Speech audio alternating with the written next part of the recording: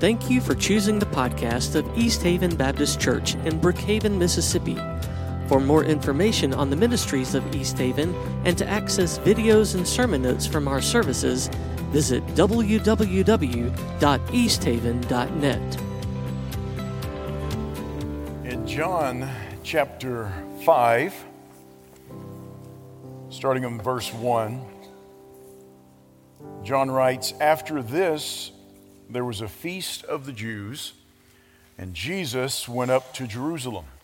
Now there is in Jerusalem by the sheep gate a pool in Aramaic called Bethesda, which has 5 roofed colonnades.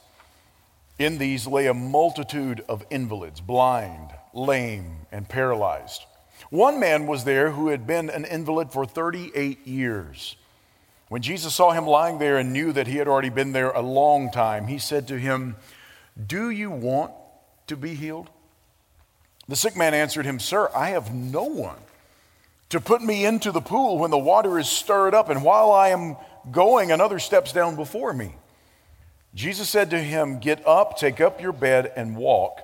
And at once the man was healed, and he took up his bed and walked. Now that day was the Sabbath." Let's pray. Lord God, we come before you, we come before your word. We ask that you might speak to us from your word. We ask that you might challenge us. We ask that you might transform us. We ask that you might give us exactly what we need to hear today. No matter where we are, no matter what situation we may be facing, no matter what our life age or stage may be, Father, I pray that you would just speak. And we ask this in Jesus' name. Amen. Mercy flows downhill. Mercy always goes from greater to lesser.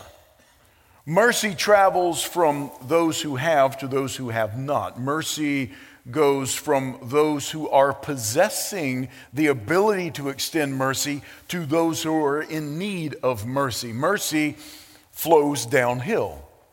And it's a wonderful thing when you ask for mercy and you receive it. It's a great thing when you're begging for mercy and someone gives it. That's incredibly humbling. But it's another thing altogether when mercy comes looking for you. When you weren't necessarily asking for it, or you weren't necessarily looking for it, and God, in his riches of his mercy, extends that mercy to you. Now, what we've been looking at over the last few Sundays are the signs of Jesus in the book of John.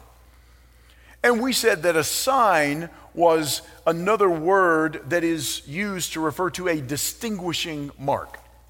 Something that sets one person apart from all others. That's the idea of a sign. It's the word that can be used for signature, autograph. And so these physical acts that we are finding, these 7 spiritual signs throughout the book of John, these physical miracles, if you will, those are physical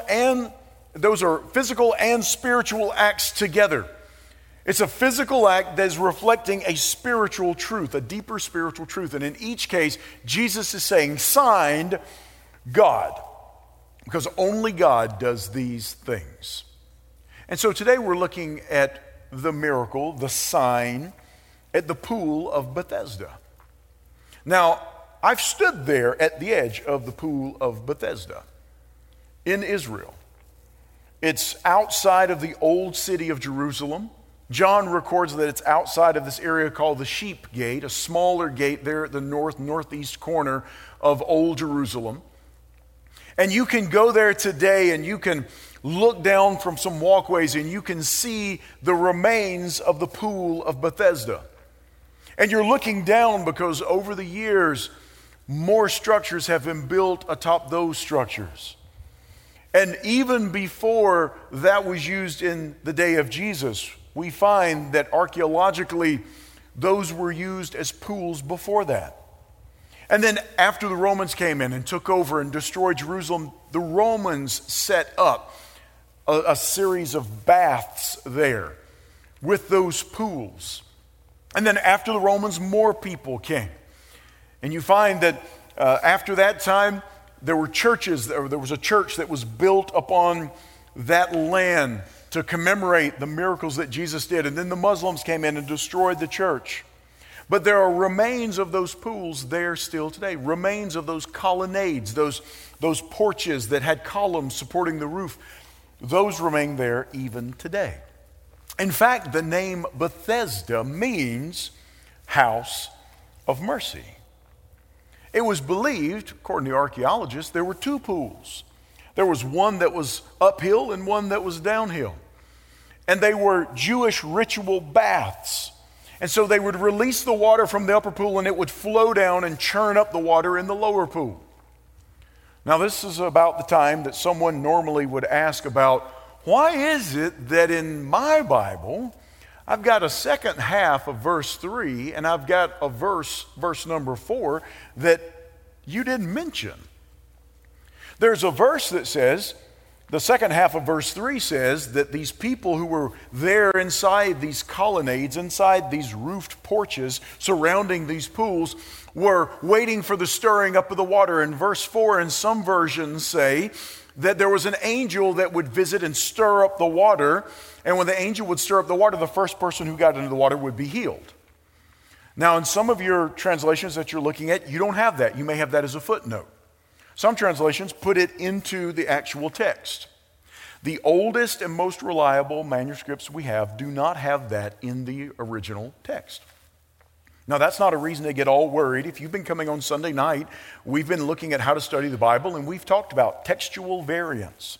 This does not mean the whole Bible is faulty, by no means. Most people say that this was probably something that someone put in as a little marginal note, and that marginal note over the years became worked into the actual text.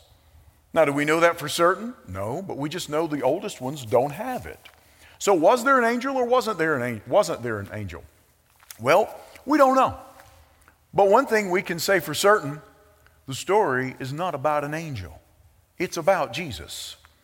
So whether or not an angel did come and stir the waters, or whether the water was stirred whenever water was released from that upper pool to the lower pool, is really of no consequence. Because the point is Jesus, not an angel, or not when water was released from one pool to another. But the point being this: mercy came for this man. Let's look back at verse 1. After this, there was a feast of the Jews. This is the only time that John does not record the specific feast that he's referring to. Elsewhere throughout the book of John, he talks about the feast of Passover, or this feast, or that feast. Here he just says the feast. There was a feast of the Jews. We don't know which one it was. But Jesus went to Jerusalem to be at the feast. Now there is in Jerusalem by the sheep gate a pool in Aramaic called Bethesda, house of mercy, which has 5 roof colonnades.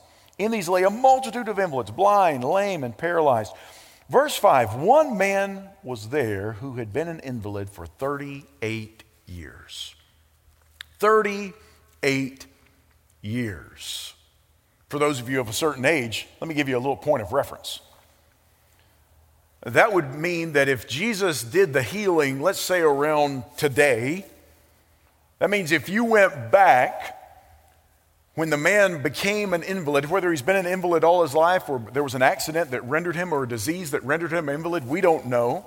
But if you went all the way back 38 years from, say, right around today, you would have Ronald Reagan signing the Social Security Act. Laverne and Shirley just finished their last episode. Some of you are saying, Laverne and Shirley, who is that, right? That's, those are the things that were happening at that time, 38 years ago. Now, I know some of you are like, that can't be 38 years ago. That was like 20 years ago. No. Do you realize that we are farther away today from the 1980s than the 1980s were from the 1950s? Let that settle in, right? But this man has been there for 38 years.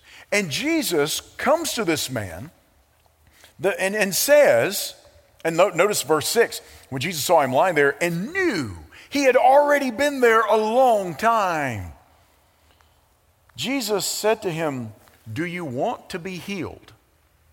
What kind of question is that? Do you want to be healed? I'm at a pool where there's supposed healing properties. Kind of like Hot Springs, Arkansas used to be, where people would come from all over the land to go to Hot Springs, Arkansas to get in one of those pools and get in one of those baths and bathe in the water that they believe would create a healing environment. That's kind of what's going on here. There were other pools around this area because there was water that was coming up, and so there were other pools that purported healing properties. And this man is, I'm here at a pool where we believe that people get healed. Why else do you think I'm here? Do you want to be healed? Notice what the man says. "Sir, I have no one to put me into the pool when the water is stirred up, and while I'm going, another steps down before me." Why would Jesus ask such a question to such a man? Jesus is getting this man to consider the cost. There's always a cost to being healed. There's always a cost when mercy comes. Because when mercy flows downhill and you receive that mercy, it eliminates some excuses. This man's lying there. Somebody has to come and bring him there probably. Someone has to give him food. Someone has to supply his needs. Someone has to take care of him. Someone has to take him home maybe at the end of the day. It seems, granted, now he is an invalid. He can't enjoy a lot of freedoms, but at the same time, maybe he has some degree of, well, this ain't half bad. And Jesus is saying, do you want to be healed? Because if you're healed, maybe you don't get what you've been used to. Maybe you have more responsibilities. Maybe you have to get out and get a job, or maybe you have to take care of some things around the home. Maybe you're going to have to do all these things. It's like the students I used to teach whenever I was a teacher. And they would say things like this: "Well, I'll tell you one thing, whenever I get out on my own, I'm never going to do housework. I'm not going to worry about paying all those bills." Oh, yeah, you will. You will adult at some point in time, all right? So Jesus is asking him to count the cost, and Jesus requires us to count the cost. When mercy flows downhill to us, we have to count the cost. And this man responds to Jesus, and notice what he says. He doesn't say, "Well, of course, yes." He says, "I have no one to put me in the pool. And then whenever I'm going, somebody else butts ahead of me and gets ahead of me." This man has to consider the cost of being made well. Maybe Jesus asks each of us the same thing. Do you want to be healed? Do you really want to be healed? Because there is a cost that is associated with following me. He makes this clear in Luke chapter 14. Start with verse 27. "Whoever does not bear his own cross and come after me cannot be my disciple. For which of you, desiring to build a tower, does not first sit down and count the cost whether he has enough to complete it? Otherwise, when he has laid a foundation and is not able to finish, all who see it begin to mock him, saying, this man began to build and was not able to finish.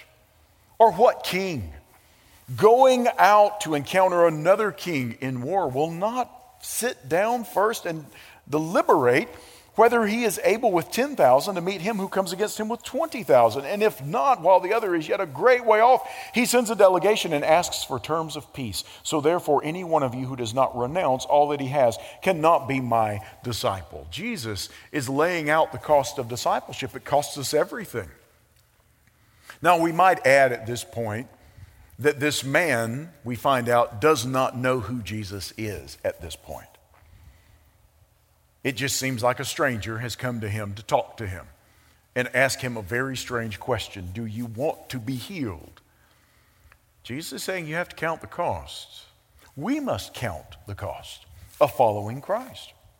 Because just like this man at the pool of Bethesda who's been there 38 years, our fear can sometimes become more familiar than our faith. And our fear of a given situation, our fear of what might happen, our fear of the unknown can become a much more familiar companion to us than the faith God has called us to step out into based upon His Word. Jesus requires us to count the cost. And when mercy flows downhill to us, we have to understand that comes at a price. Do you want to be healed? Because Jesus knows it's worth it. The question is, do we know that's worth it? We have to count the cost when mercy flows downhill to us. But not only that, look at verse 8. Jesus said to him, "Get up, take up your bed and walk." Now, he's not talking about a literal bed. The man didn't have like a bed with, the head of a bed and the foot of the bed and, the box frame and all. He didn't have all that. He's talking about a pallet, basically, kind of like a sleeping bag he would have rolled up. But Jesus says, "Get up, take up your bed and walk." And at once the man was healed, and he took up his bed and walked. And we find that John mentions now that day was the Sabbath. We'll talk more about that in a second. So the Jews said to the man who had been healed, "It is the Sabbath. It is not lawful for you to take up your bed." This guy's just been healed. He hadn't been able to walk for 38 years. Jesus says, "Take up your bed and walk." The man is healed. He rolls up his sleeping bag, throws it on his shoulder, sticks it under his arm, and starts walking. The Jews say, "Whoa, whoa, whoa, whoa, whoa. It's the Sabbath. You shouldn't be carrying your bed." Never mind, the man's been unable to walk for 38 years. But he answered them, "The man who healed me, that man said to me, 'Take up your bed and walk.'" You see what the implication is here? I guess I'm a simple guy, but if I haven't been able to walk for 38 years and a man tells me to take up my bed and walk, and I can get up and walk, even if it's on the Sabbath, I think that's probably okay. They ask him, "Who is the man who said to you, 'Take up your bed and walk'?" Who is this person? Now the man who had been healed did not know who it was, for Jesus had withdrawn as there was a crowd in the place. So in this area with all this multitude, Jesus heals this one guy and then slips away, disappears into the crowd. Doesn't that seem odd? One guy out of all the people there. John records there's a multitude in these colonnaded porches. And Jesus goes out there to the pool of Bethesda to find this one guy and heal this one guy. Why? Because that was the will of God. And God's will determines the when and the where. And might I add, the who. God's will determines the when and the where. Jesus said to him, "Get up, take up your bed and walk." But he doesn't linger there. Imagine the scene, what might have happened. Jesus heals this one man. This man gets up and starts walking. Everybody's saying, "This guy didn't even get in the pool. What is going on with him? He's up and he's walking. He's been here forever. And now he's up and he's walking. Who did this?" Well, this guy did it. This guy will heal me. I want to be made well. No, I want to be made well. Me first. I was here first. Everybody form a line. We need order here because he's going to heal all these people. That's not what happens. He withdraws. He slips away. Because apparently it was God's will for God to send Jesus to meet this one guy in this one place at that time to heal him. God determines the when and the where. When mercy comes, it's because God has determined that's the when and the where. Sometimes we talk about revival, and we try to work up revival even within the church. You can't do that. Revival is a sovereign act of God. It occurs when He wants it to, where He wants it to, and how He wants it to. Now, we can get our sail, as the old saying goes, we can get our sails set. We can pray up and allow God to cleanse us. By all means, we should. But we set our sails. We don't provide the wind. God does that. And so in this case, here is this man who is visited by mercy itself. He's in Bethesda. He's at the house of mercy, and mercy embodied shows up and finds him. He's there hoping he can get some mercy. He can't even get mercy in the house of mercy. Nobody's taking him down there to the pool, and people are getting in front of him even though he's been there 38 years. He's in the house of mercy and can't find mercy, and so mercy in the flesh finds him. Mercy flows downhill from greater to the lesser, from those who have to those who need, and Jesus is the one who has all mercy.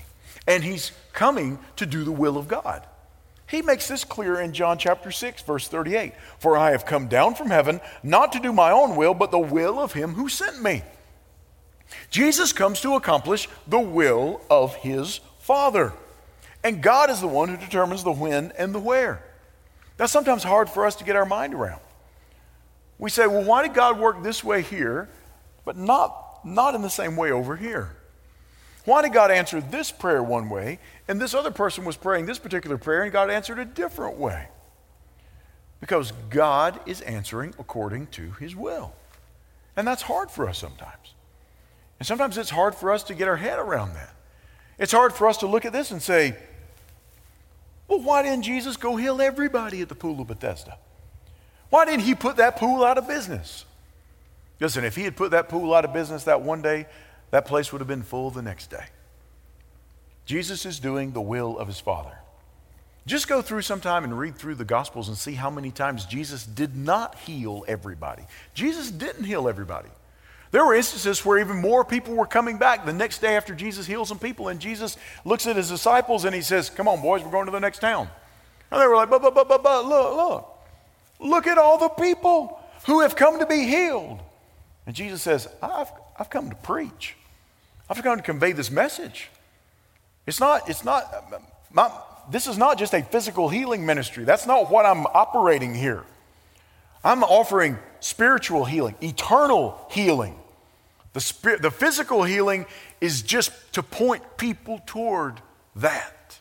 The spiritual healing that I'm offering. God's will determines the when and the where. Philippians 2:13. For it is God who works in you both to will and to work for his good pleasure. Do you know the reason that we are able to have the power to do the will of God and to work the will of God? Because God gives us that. Do you know the reason we want to work the will of God? Because God works in our will. And so we understand that it's God's will. He determines the when. He determines the where. We can't force his hand to work. There's a gentleman I taught school with a number of years ago. That was back when I was still single. He told me, he said, you're single? I said, yes. He said, we need to find you a wife. I said, I don't think you need to be the person to help me with that, right? I mean, I had a committee and it didn't work, but not here. But there was a self-appointed committee at the last church and it didn't go well. But anyway, you've heard the stories. But this guy looked at me and he said, here's what you need to do. You need to go before God and you need to give him a date. You need to give him a deadline. And you need to quit asking and you need to start demanding. That's how I got my wife. I said, brother, God showed you mercy. Because A, I know your wife, okay? And she is a wonderful, wonderful woman. And you are way outside of your coverage, right? So this has got to be a God thing, all right? But I told him, but secondly, you don't go make demands of the Almighty. You don't go and tell God, here's the when, here's the where, and here's the how even, and you go ahead and get on this. God does not work that way. There is no arm twisting. Nobody twists the everlasting arms, okay? You just don't do that. You don't take God's mighty right hand and say, I'm just going to twist it around behind his back. That does not work. It never works. God is the one who determines it, and we receive that will of his gladly and willingly and humbly. Is there some area maybe you're fighting God's will? God's been dealing with you about something, and you've just been fighting it, saying, no, God, I don't want to do that. This isn't the time. This isn't the place. I'm not going to do that. And God is saying, no, now's it. Because I determine the when and the where. Not you. I determine the when and the where. You just need to be obedient. Notice what happens. Verse 14, afterward. I love this phrase. Afterward, Jesus found him in the temple. First place the guy went. 38 years being an invalid. Who knows how long he'd been laying in those colonnaded porches, in that wet atmosphere around those pools, watching people go down into the pool, laying there waiting for somebody to help him. Jesus heals him, doesn't even know it's Jesus. And the first thing he does is he goes to the temple. He goes to worship. He hadn't been able to do that. First place he goes to worship. Jesus found him in the temple and said to him, "See, you are well. Sin no more that nothing worse may happen to you." What? Sin no more that nothing worse may happen to you, because now you're well. Now, some have said Jesus is drawing a connection between this man's personal sin and then his healing. Maybe. Does that mean that every time we have a disease or a disorder, it's because of somebody's personal sin? Absolutely not. The Bible's clear about that. Does it indicate that sometimes that may be the case? Sure. But is that all the time? No. Not at all. Sometimes God can use those types of things to discipline his children and bring them back to a right walk with him. But sometimes it's something that's beyond us. We just don't understand. Jesus is telling this guy, listen, you've been healed. That's what I believe. You've been healed, so now use this new physical reality you've been given to live for righteousness. Don't use your freedom now to go and participate in sin, because now this guy being healed, he could get into all sorts of stuff that he could not have gotten into before. And Jesus is saying, see, now you're well. Go and sin no more, so that something worse doesn't befall you. You just thought laying beside the pool at Bethesda all this time, you just thought that was bad. There are places that running and jumping and immersing ourselves into sin, there are places that can take you that are far, far worse than laying next to a pool as an invalid. Jesus is saying, listen, I saved you for something. And this is what Jesus tells us. Jesus saves us from God's wrath and for God's purpose. We are saved from and we are saved for.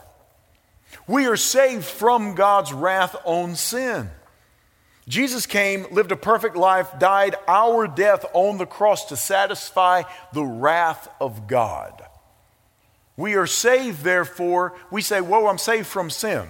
Ultimately, we're saved from the penalty of sin, which is the wrath of God. We are saved from wrath, and then we are saved for God's purposes. We're saved from and saved for. So many times we focus on the saved from. I heard a guy one time, a good friend of mine, loved the guy. He gave his testimony one time in front of a group of people. For about a half an hour, all he majored on was how horrible a person he was and everything he had gotten into. And he went on and he went on and he went on and he went on and he went on. This was in front of a large group. And then he rounded out his testimony with this, and then Jesus saved me and everything changed. Amen. And I looked around the room and there were some people out there in the audience that, they were lost. They were a lost ball in tall grass. They were out there and they're looking around at each other like, well, that sounds like my Saturday night, and I enjoy my Saturday nights. And he says, Jesus changed everything. I don't know if I want Jesus to change everything because I'm having a lot of fun. My friend, though God had done a lot of work in him after he had become saved, he didn't talk about what he was saved for. He just majored on what he was saved from. But we are saved for some things. God brought us to the place, those of us who are followers of Christ, for a reason. Let's just take a moment. Just listen to this. I'm not going to make a whole lot of commentary on this. I just want you to listen to Ephesians chapter 2. Listen to the first 10 verses of Ephesians 2. Just listen real carefully. Just let God just ask God to help you listen with your heart. And you were dead in the trespasses and sins in which you once walked, following the course of this world, following the prince of the power of the air, the spirit that is now at work in the sons of disobedience, among whom we all once lived in the passions of our flesh, carrying out the desires of the body and the mind, and were by nature children of wrath like the rest of mankind. But God, being rich in mercy, because of the great love with which He loved us, even when we were dead in our trespasses, made us alive together with Christ. By grace you have been saved, and raised us up with Him, and seated us with Him in the heavenly places in Christ Jesus, so that in the coming ages He might show the immeasurable riches of His grace in kindness toward us in Christ Jesus. For by grace you have been saved through faith, and this is not your own doing. It is the gift of God, not as a result of works, so that no one may boast. For we are His workmanship, created in Christ Jesus for good works, which God prepared beforehand that we should walk in them. That's what God does out of His great mercy. When mercy flows downhill and you receive it, Jesus saves us from God's wrath and for God's purposes. And that's why we can find in Galatians chapter 5, verse 24, those who belong to Christ Jesus have crucified the flesh with its passions and desires. We are saved from and we are saved for. As followers of Christ, those of you who are followers of Christ, I know some of you may be here, some of you watching or listening, maybe you aren't. But can you say that you understand, if you're a follower of Christ, you have been saved from something, from someone's wrath, for someone's purposes, from the wrath of God and for the purposes of God in Christ. Jesus tells us, man, go and sin no more. Don't use this wellness as an opportunity to get sick sinfully, sick spiritually. Don't use it that way. Use it to pursue righteousness. So the man, after he meets Jesus, realizes, oh, it was Jesus that said this. Oh. So notice verse 15. The man went away and told the Jews it was Jesus who had healed him. And this was why the Jews were persecuting Jesus, because he was doing these things on the Sabbath. But Jesus answered them, my Father is working until now, and I am working. This is why the Jews were seeking all the more to kill him, because not only was he breaking the Sabbath, but he was calling God his own Father, making himself equal with God. So Jesus said to them, truly, truly, I say to you, the Son can do nothing on his own accord, but only what he sees the Father doing. For whatever the Father does, that the Son does likewise. For the Father loves the Son and shows him all that he himself is doing. And greater works than these he will show him, so that you may marvel. For as the Father raises the dead and gives them life, so also the Son gives life to whom he will. Jesus is saying, I always act in agreement with my Father. Jesus always acts in agreement with his Father. Always. Jesus never does anything outside of the will of God. We looked at the will of God earlier. Jesus always acts in agreement with his Father. And here are these Jews, they're coming to Jesus, they're saying, you're doing this on the Sabbath. The Jews' Sabbath, their Saturday, the holy day.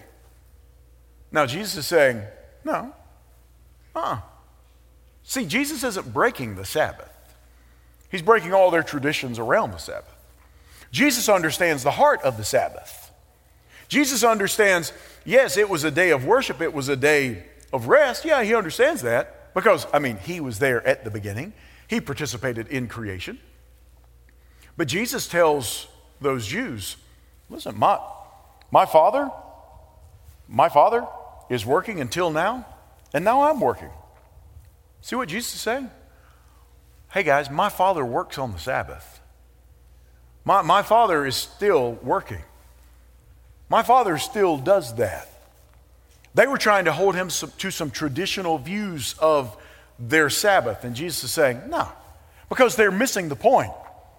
They were missing the point that there were things you could do on the Sabbath that were required, and there were things you could do on the Sabbath that were works of righteousness.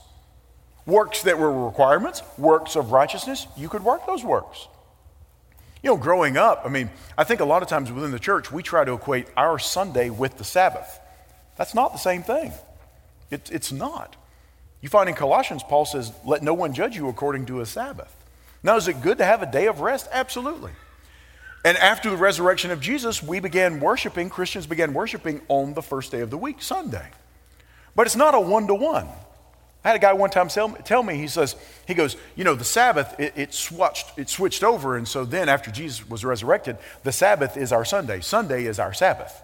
And I was like, really? He goes, we should follow everything in the Bible that says about the Sabbath. And I was like, really? I said, you ever go buy anything on the Sabbath? He said, yeah. I said, then they should stone you. Because the penalty for breaking the Sabbath is the death penalty. That's it, all right? Because Jesus, here's the point. Jesus is saying, hey guys, I'm not breaking the Sabbath right now. I'm fulfilling the Sabbath right now. The true rest that the Bible speaks of, the spiritual rest, doesn't come with a day. It comes in a person, and that's me. Writer of Hebrews talks about Jesus being our Sabbath rest. With all those works of righteousness that we had to work to do and all these things, we can rest in the work that Jesus has already accomplished. And just as in the Old Testament, God said, here's all my rules and regulations, and you've got to do these things, and you've got to avoid these things on this day. All of that, according to Colossians, is just a shadow pointing ahead. Even the death penalty. Listen, if you don't find your spiritual rest in Jesus now, you will remain spiritually dead forever. We find our rest in Jesus, and Jesus is saying, hey, my Father will heal people even on the Sabbath, guys. That's a work of righteousness. You find, if you want to really have some fun, read through the Gospels at how many times Jesus intentionally heals on the Sabbath just to get the Jewish leaders' goats. He does this all the time. Let me give you one here. Luke chapter 14. One Sabbath, when he went to dine at the house of a ruler of the Pharisees, they were watching him carefully. Can you imagine that? Jesus just sitting there eating with him, and they're all like watching. What's he going to do that's wrong? What is he going to do that we can catch him in? There's going to be something. He always upsets people. Watch him. Everybody watch him. Pay attention to how he eats. Pay attention to what he does. He's going to break something. I don't mean like silverware. He's going to break some rule, some regulation, some tradition. And it says, and behold, there was a man before him who had dropsy, an accumulation of fluid in different parts of the body. And Jesus responded to the lawyers and Pharisees saying, is it lawful to heal on the Sabbath or not? Now, he's already setting them up. Is it lawful to heal on the Sabbath or not? Anyone? But they remained silent. And he took him and healed him and sent him away. And he said to them, which of you having a son or an ox that has fallen into a well on a Sabbath day will not immediately pull him out? And they could not reply to these things. Jesus says, let me show you. My Father is at work, and I am at work. And I am at work, and I am that rest. And I am always acting in agreement with my Father. And my Father understands there are works that are required, emergencies, and also there are things that are righteous. And we can work the works of righteousness. That's what we find in Matthew chapter 9, verse 13. Go and learn what this means. I desire mercy and not sacrifice. Jesus is like, it's not about all the rules and regulations. It's not about all the strictures and structures. It's not about all these things, guys. It's about the heart of it. It's about desiring mercy. I desire it to come from the heart. And mercy always flows downhill. Let me just ask this in closing. And this is for you, between you and God. Answer between you and God. Do you recognize the great mercy that has been extended to you? Have you ever had that moment where mercy came looking for you? And mercy showed up in a way you didn't expect? You've been laying there for a long time, waiting for some other form of mercy to come, waiting for healing to come in some other fashion, waiting for all sorts of people or individuals to finally notice you and get you where you needed to be, or someone to come and help you and take care of you and do all those things. And Jesus shows up and says, do you want to be made well? Do you really want mercy? Oh, you may be in the house of mercy, but do you want mercy himself to enter into the equation and radically transform the way that you view reality. Radically transform your future. Radically transform your now. Understanding that He's only going to do it in accordance with the will of the Father, and what He does is going to be in full agreement with His Father. But recognizing He's calling us to step out of the fear and step into faith, no matter how familiar that fear may be, and step into a life where we receive the true mercy that comes, the true lasting mercy that comes from Jesus Himself. Has mercy ever come and visited you? If He has, that should be a humbling thing. That should be a humbling thing. And worship should be our immediate response. Thanksgiving should be our immediate response. Great humility before Him should be our immediate response. And if you're listening or you're watching or you're here today and you say, I've never received that mercy from Christ, it's available. Because just as we said earlier, if you don't receive that rest that comes from Jesus by His finished work on the cross, we will face that death penalty for our sin. An eternity away from God in hell. And Jesus says, I'm extending mercy to you. If you'll just take up your bed and walk. I'll offer spiritual healing. I'll offer healing by my blood, healing by my sacrifice, healing by the cross. But you must receive that mercy. You must receive that mercy. Do you want to be made well? Well, the good part is, if you're down right now, mercy flows downhill. Let's pray. Lord God, we come before you. We're thankful for your great mercy. We're thankful that your mercy flows downhill to us. We're thankful that Jesus, when we were still sinners, came to us. You sent Him. Not because of who we were. We were separated from you, lost, dead. Not because of any potential you saw in us.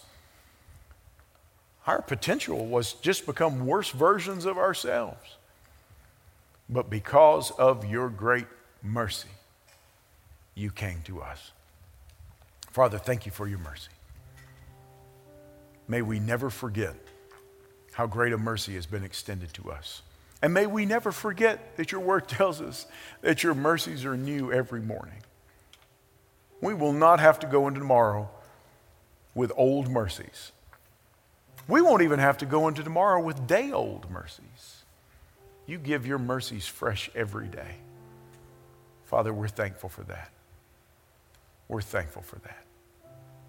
So, Father, we pray now that you would go before us in this time of decision. Whatever decision needs to be made. If there's a prayer that needs to be prayed, if someone wants to talk about joining the church or being baptized, boldly professing the change that you have brought into their life.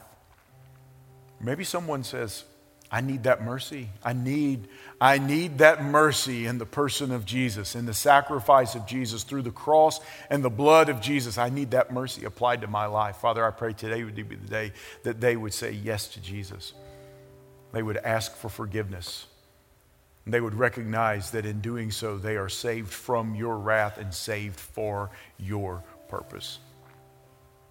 So in this time, as we respond, as we worship you in song, as we worship you in prayer and in praise, as we worship you in decisions, may you grant your boldness and your empowerment. And we ask this in Jesus' name. Amen.